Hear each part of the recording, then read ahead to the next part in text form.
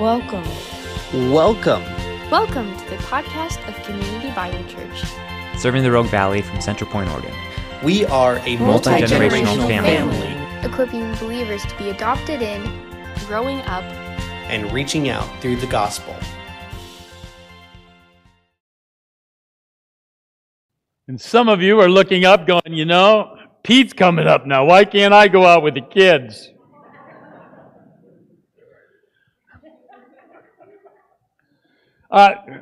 Family, I wish you had a chance. You've seen this part of our worship service this morning, but we started in an ABF in the back, and there Len Jacobson led us in a study of God's Word, and he used something that should be an important trigger for all of us, and that is the idea of landmarks. He says he can go into the city of Vancouver, and he knows, even though the place has changed dramatically over the time from the time he lived and moved away to now, he could still go in and knowing a few streets, knowing the locations of some of the landscape or being close to the water, he can navigate through because he knows the landmarks.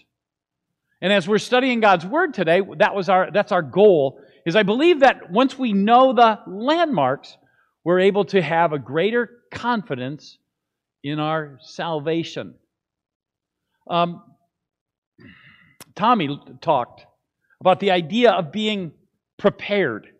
And that was the thing that he thanked Spencer, is that he was able to take his faith from an infant or elemental faith, the faith of his parents, and the faith that he just simply chose to believe, and then personalized it through the study of God's Word. He was able to answer the tough questions. He was able to go in and search for himself. He then gained confidence, and so that his faith became his faith. And I would say that that's one of the incredible desires of anyone who teaches God's Word, is that we wish to strengthen your faith and confidence in salvation. Family, I will tell you one of the great concerns of any elder, any teacher of God's Word, is number one, is the fear that you would lack confidence in your salvation. But there's even a second one, I believe, that'd even be more fearful, and that's to give you a superficial understanding of salvation, so that being ill-equipped to enter eternity, thinking you had all of the necessary marks to enter into an eternity in the arms of Jesus Christ, you entered into the eternal flames of the punishment of hell. And I would believe that those kinds of things, we don't want to be superficial in our teachings of God's Word and give a false impression of what belief is. And the desire to strengthen your faith is a constant concern for all of us. So as we look at landmarks today, as we look at the importance of having a faith that's yours dynamically, we come to this question. Can I trust my salvation? And you have to understand the promise that I can give you is, looking at Scripture, the answer is yes. Yes. And yet at the same time, it's natural for times when you question, do I really have it? And I would suggest to you, there is essentially three times. Number one, we all will struggle. The Bible refers to it in 1 Corinthians as carnality. You will have a time when the priority of sin takes a higher precedence than the priority of Christ, and you're not as you should be. We all hope that that's a short period of time, but that does happen from time to time. It would be a natural thing for you then to question, do I really have salvation in Jesus Christ?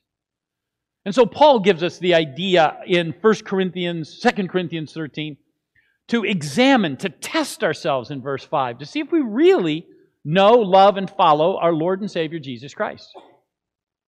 A second natural period of time is a time when you as an individual find life stressful. or anxious. And you come back in these tough moments and you look down and say, wow, can I trust this life decision of knowing and following Jesus Christ as Savior? And often it's a short period of time, and your confirmation of your faith is strengthened. But it still is a natural time of questioning. The third is when we approach death at any time. Whether it's our own moment or whether it's the moment of a loved one. And can we trust salvation? And I want to assure you, many will be uncertain as they face that first step into eternity. But I also want to promise you, no one will question it on his second step. We all know at that point, salvation's real. Salvation's all that it's promised to be. And so the greatest thing that any person responsible to teach God's Word wants to do is to strengthen and to equip faith. And from time to time we get this question, can I trust my faith, as we think of ask me anything? And so our goal, as we began last week, is to look at the landmarks. And if we know the landmarks as well as we can trust the salvation that the landmarks ultimately point to and signify. And we talked about a few of them last week. The first, we don't understand the value of mankind. Mankind is a significant milestone. Family, sometimes we forget the value. And especially when we read what's going on in today's world. Both science and science fiction are doing much to try to minimize you. All right? Science wants to minimize you through that wonderful mathematic equation, ooze plus goo equals you. And the evolutionary idea that ties us to all other things in the world, we're just the product of a single cell equation that went wrong. Lightning hit it at the wrong moment of time and it started to breathe and think and became all living things. Well, once you're all living things, you've really taken a major demotion. Science is also looking for any chance to find anything alive in the universe. And family, we've not found anything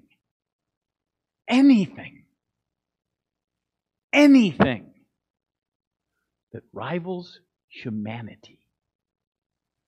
And when you and I understand that from the moment in Genesis, God created mankind, us, to be the caretakers of this planet and to have a relationship with Him that Genesis simply describes as walking with us in the cool of the day.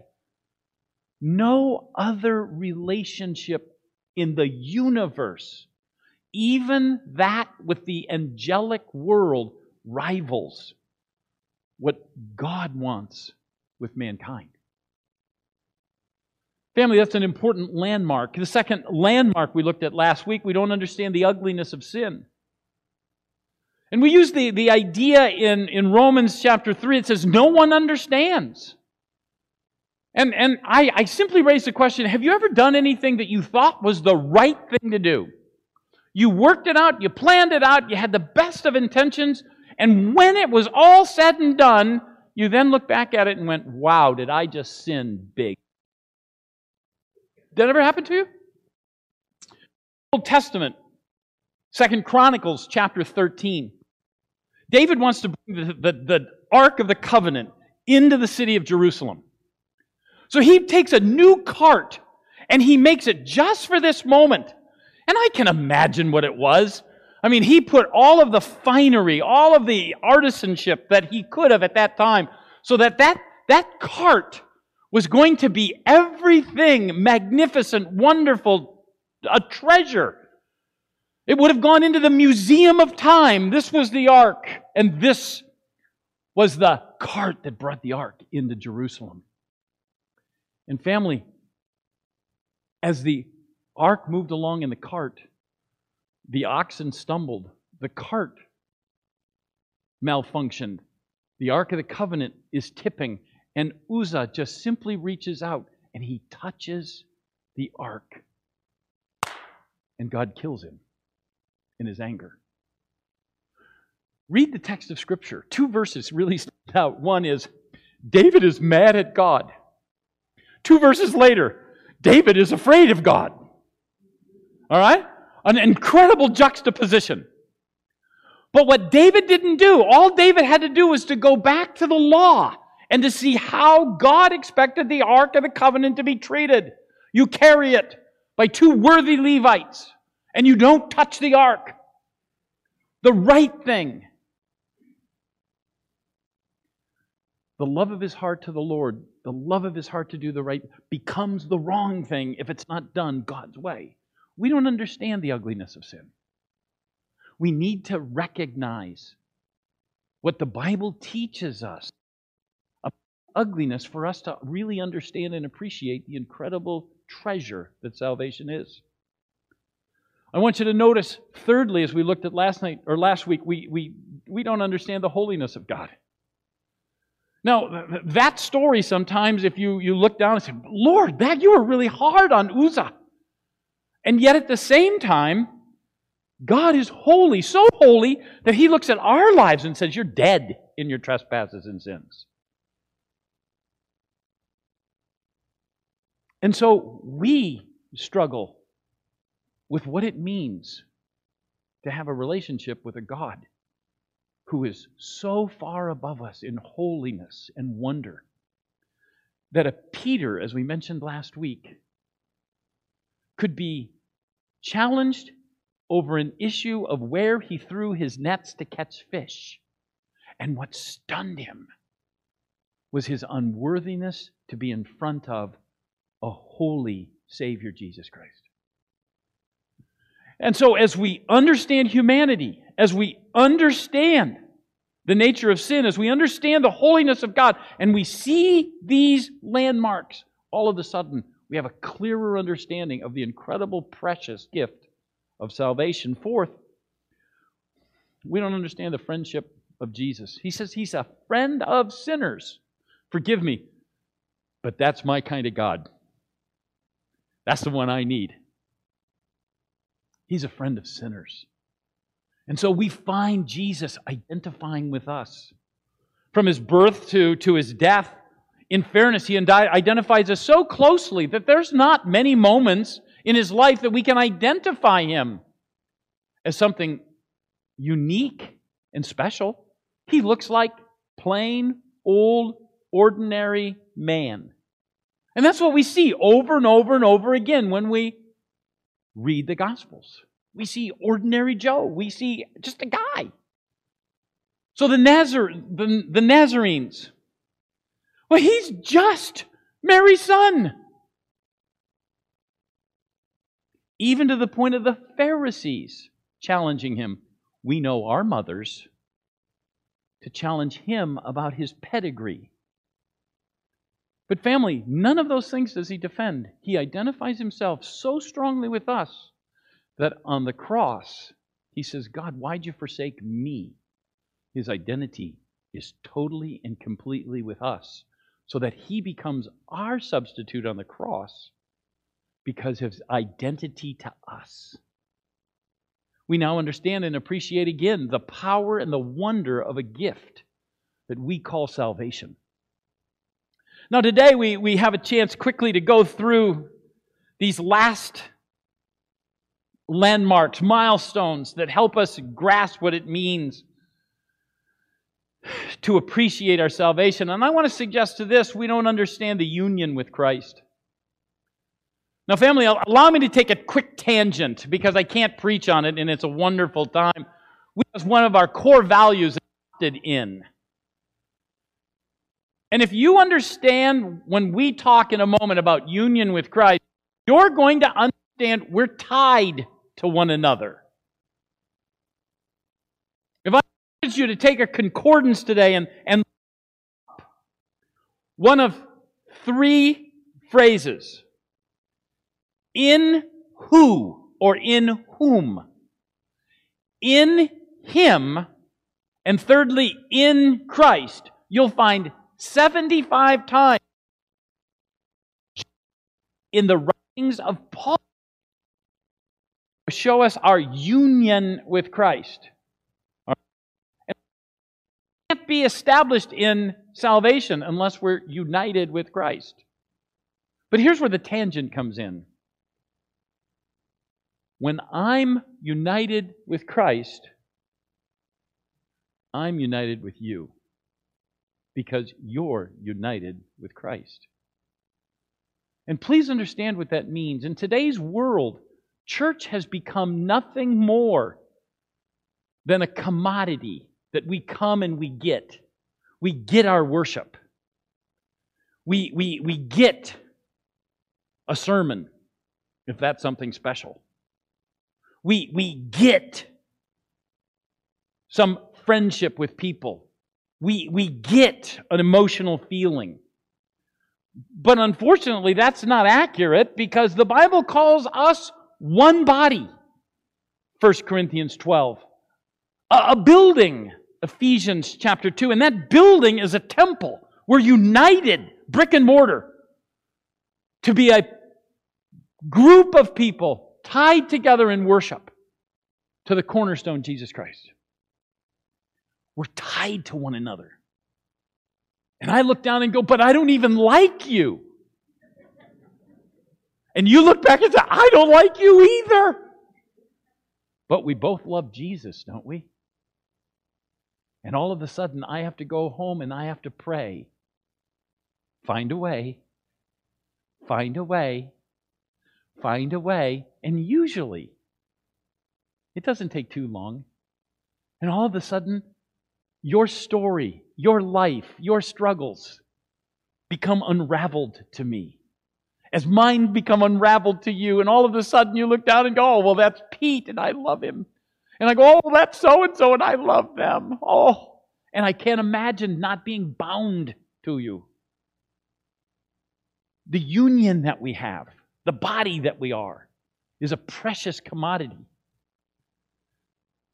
It is a treasure that we both use to God's glory. But let me share with you that tie is to you and Jesus Christ first. Listen to 2 Corinthians chapter 5, verse 17. It says, therefore, if anyone is in Christ, he's a new creation. The old has passed away. Behold, the new has come. So family, Paul saw life when you and I embrace Jesus Christ and we are in Him. Your story gets changed. Whatever you were is erased. Whatever you are identified, good, bad, or ugly, is gone.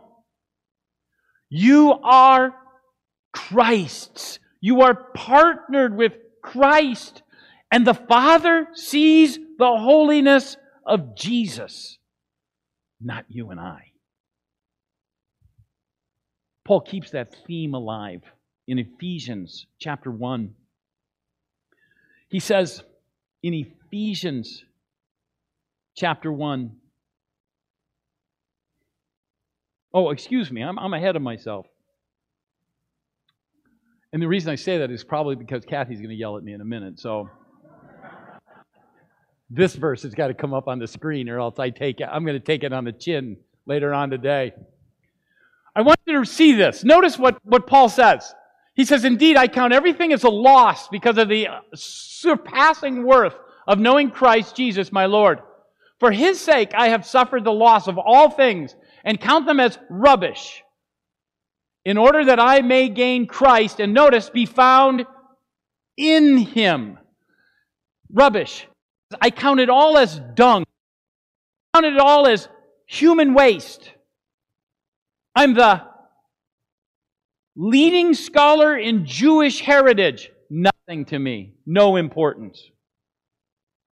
I have a family heritage that makes me a Jew, a very Jew. Nothing. Don't consider it important. Don't want to be known by it. Anything that He is praiseworthy, I don't want to be known by it. All I want to be known is be in Him.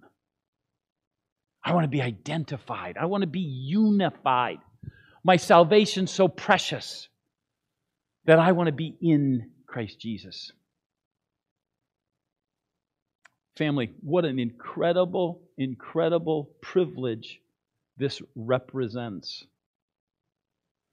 We are intertwined with Christ so closely that our bond is in partnership.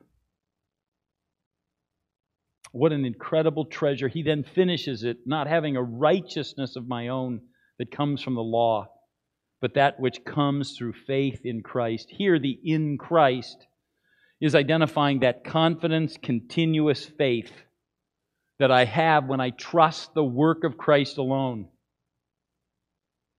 And I am living in total submission to Him, the righteousness from God that depends on faith. Now, family, now I want to take you to if you will, to Ephesians. And we have a continuing, we're blessed by God the Father, who says this, who has blessed us in Christ with every spiritual blessing in heavenly places. Now, understand, all that we have as we look forward to eternity, we only have because we are united with Christ. So all of the blessings that we anticipate, we have them because we are in Christ. What are those spiritual blessings? Let me suggest it this way. Through no effort on your part, pretend with me. You own not only a U.S. passport, but you now own also a Jewish passport that gives you the right and privilege of entering Jerusalem, to enter Israel, not as a citizen, but as a Jewish citizen.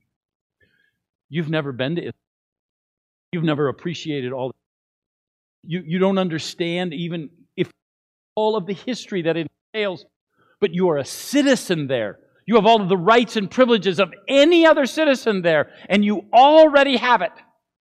Now the day's coming that you will arrive there at the center, and you will hand the passport to the individual, and without question, debate, without wonder, welcome citizen.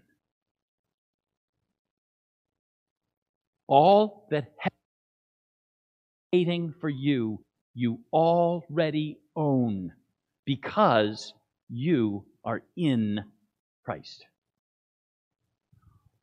What an incredible privilege. As if to maximize that, he tells us later on in verse 13, he says this, in Him, remember, united with Him, partnered with Him, poured into Him, you also, when you heard the word of truth, the gospel of your salvation, and believed in Him, were sealed with the promised Holy Spirit, who is the guarantee of our inheritance until we acquire possession of it to the praise of His glory. Now, family, we don't have any treasure heritage that illustrates this any differently or better than the idea of engagement. Anyone who is married has an engagement story. Good, bad. Every one of us do. I was joking last night that mine was ugly. I botched the whole thing up. We're still married, 43 years, been wonderful, but I locked the ring in the glove compartment. Then I forgot the key. So as I said that, everybody's laughing last night. Somebody comes up and, well, yours is better. At least you got a ring. Mine told me we were getting married in a month, and I didn't even know it. I sensed a little bitterness there, but I didn't open the door. But family, all of you who have had that moment in time in marriage where you've gone through the process of an engagement ring. I pull mine off now, my wedding ring. I want you to understand, the moment that the man at least illustratively gets down on a knee and says, "Be mine. Be mine." And that ring goes onto the finger. To some degree, it's already done. Yes, there's a planning. Yes, there's a preparation. Yes, there's a change. Yes, there's a new vitality to the relationship that will only get enhanced with two words, "I do." But all of the rights and privileges, the sealing, if you will, has already occurred because you now wear the mark. You wear the seal that this day is coming. And the Bible says that when you and I are united with Christ, when we're in Him, you have the promised Holy Spirit that guarantees the day will come when, as we talk about in communion, we will celebrate with Jesus all over again. That we will have all of the rights and privileges that we just talked about, the blessings of heaven itself. Why does that happen? It happens because when we accept Jesus Christ as our Savior and accept all of His work and no confidence in ours, He gives us a relationship that's in Him, eternal and vibrant and wonderful. Family, let's talk quickly.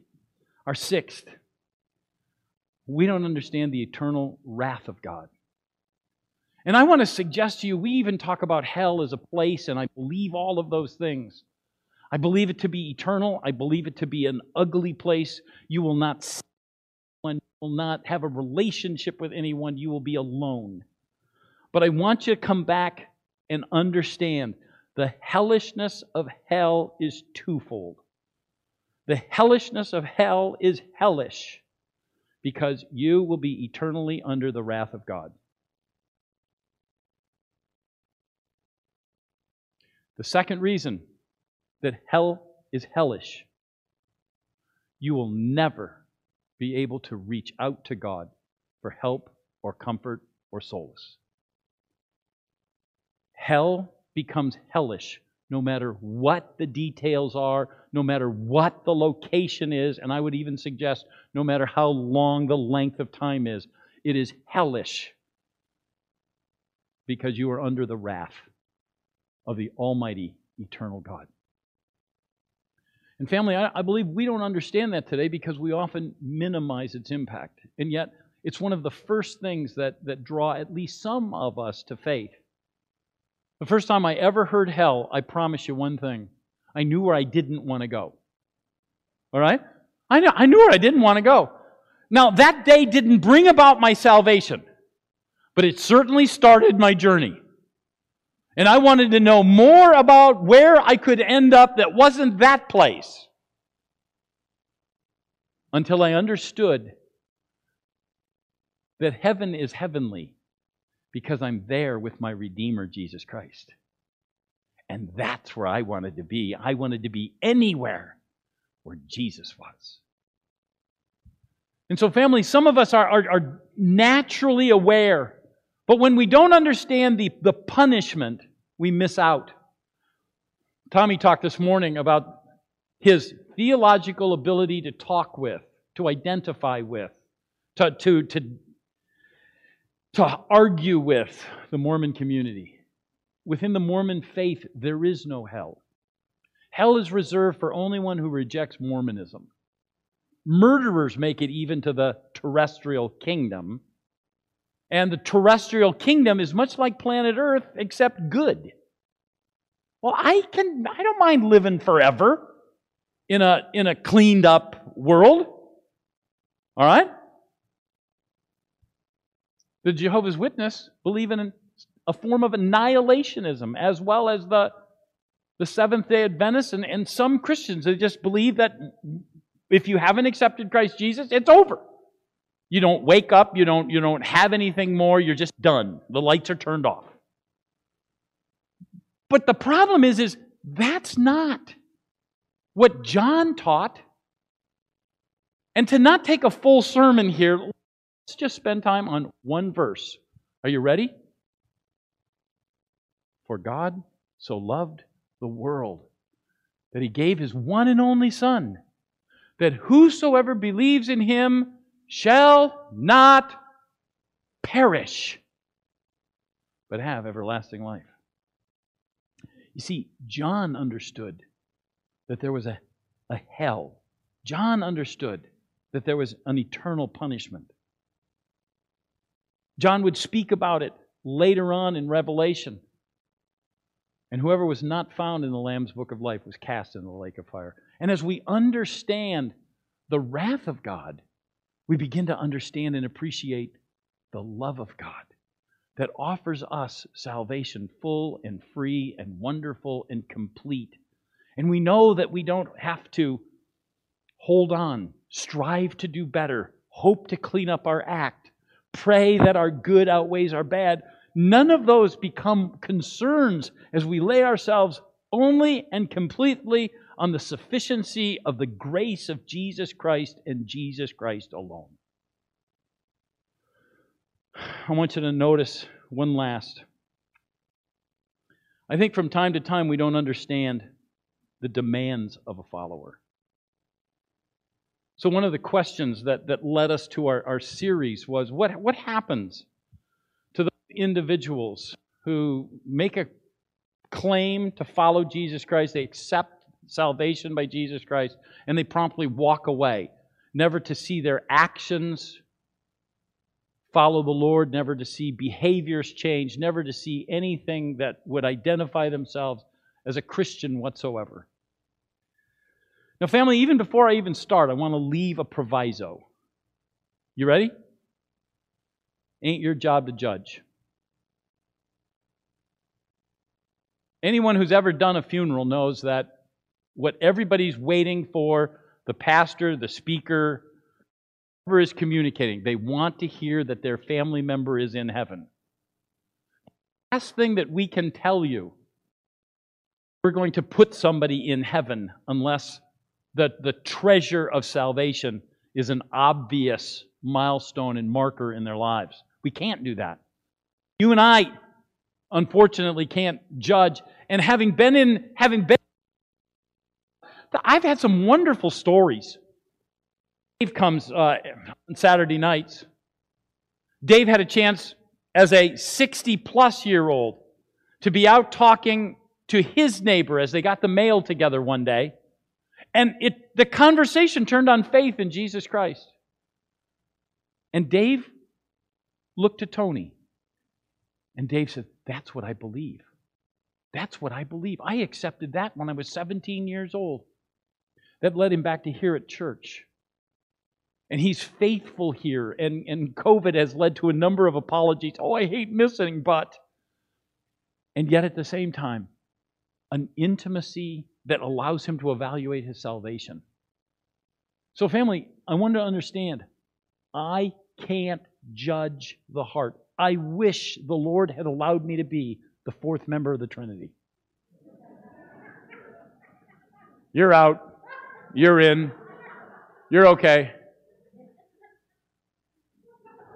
I would. Doesn't anybody wish that? Come on, let's be fair.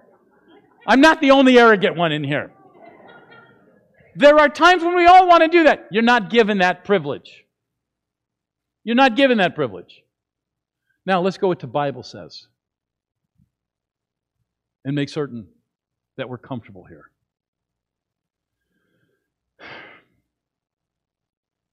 I want you to understand, we need to grasp that we accept Jesus Christ by grace and grace alone. You will not fix up. You will not complete the process. You will not add to anything. You will not do anything. You will embrace salvation because salvation is offered to you as a gift alone and a gift in completion through Jesus Christ and Jesus Christ alone. So even he says in John chapter 10, verse 27, I give them eternal life. Paul picks up the same confidence in salvation in Jesus Christ when he says in Acts 16, verse 31, believe in the Lord Jesus and you will be saved. So family, Christ's work is everything. In asking us to repent, His call cannot be completely done on our effort. We don't erase the slate and start over as we talked last week. We are sinners, and though the cross breaks sin's power over us, we will still act from time to time in a sinful manner. After saying that, Jesus doesn't want any misunderstanding. He wants you and I to understand that when He offers us salvation, there's an expectation. And so He says to us in Luke chapter 14, verse 26, if anyone comes to me and does not hate his own father and mother, and wife and children, and brothers and sisters, yes, even his own life, he cannot be my disciple. He says it again in verse 27 in a different way.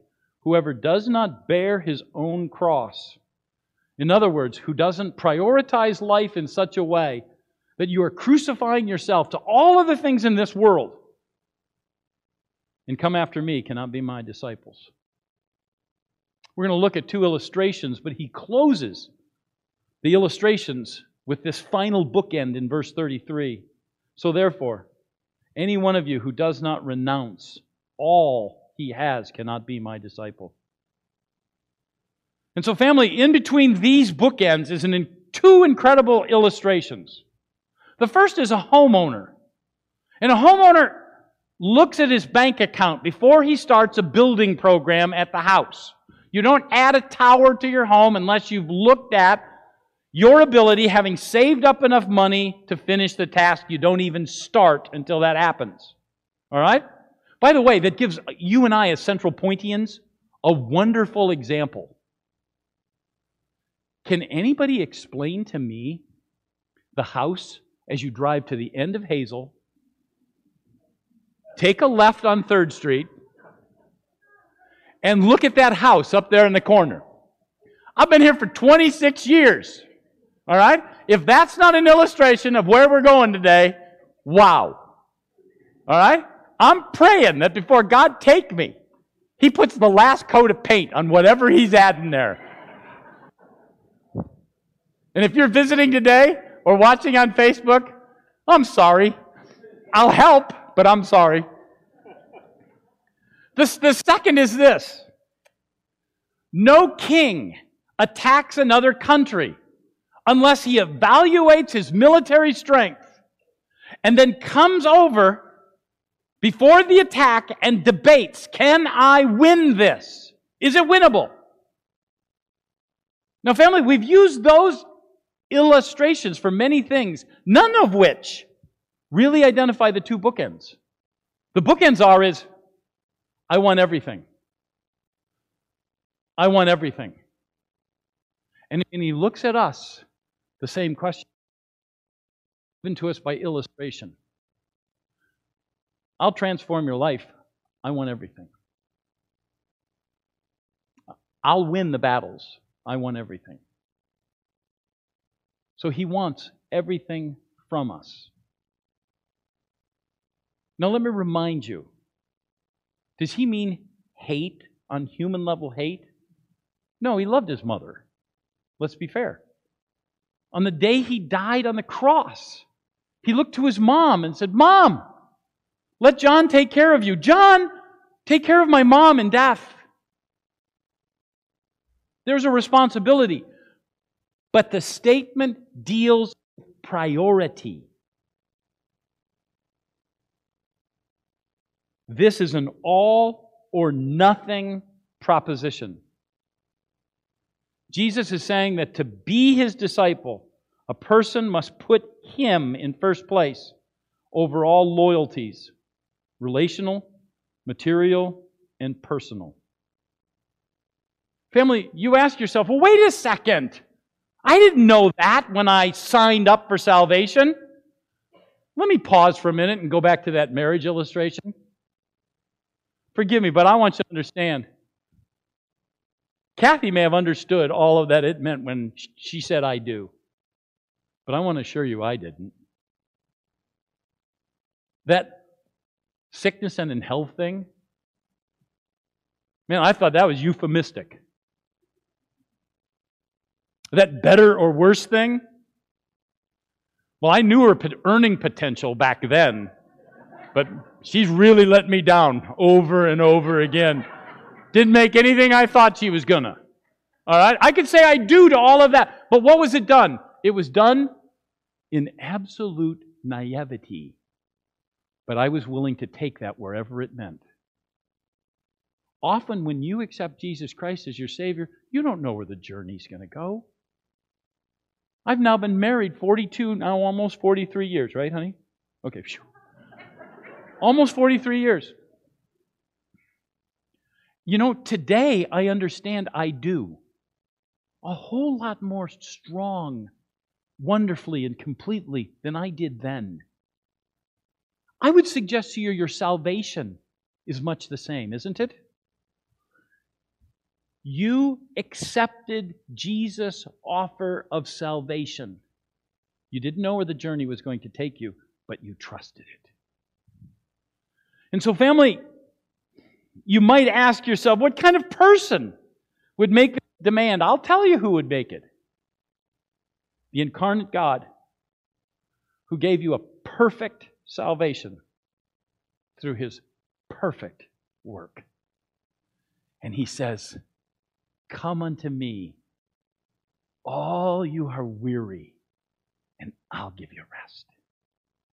And family, those of us who know and love and follow our Lord and Savior Jesus Christ may have times of uncertainty, moments when it just doesn't seem to make sense, but you quickly spring back because you know the landmarks. And in knowing the landmarks, you have a comfort, a confidence, an assurance that you know that your salvation is trustworthy. Thank you for listening to the podcast of Community Bible Church. Follow us on Facebook to keep up to date with all our latest content. Thank you.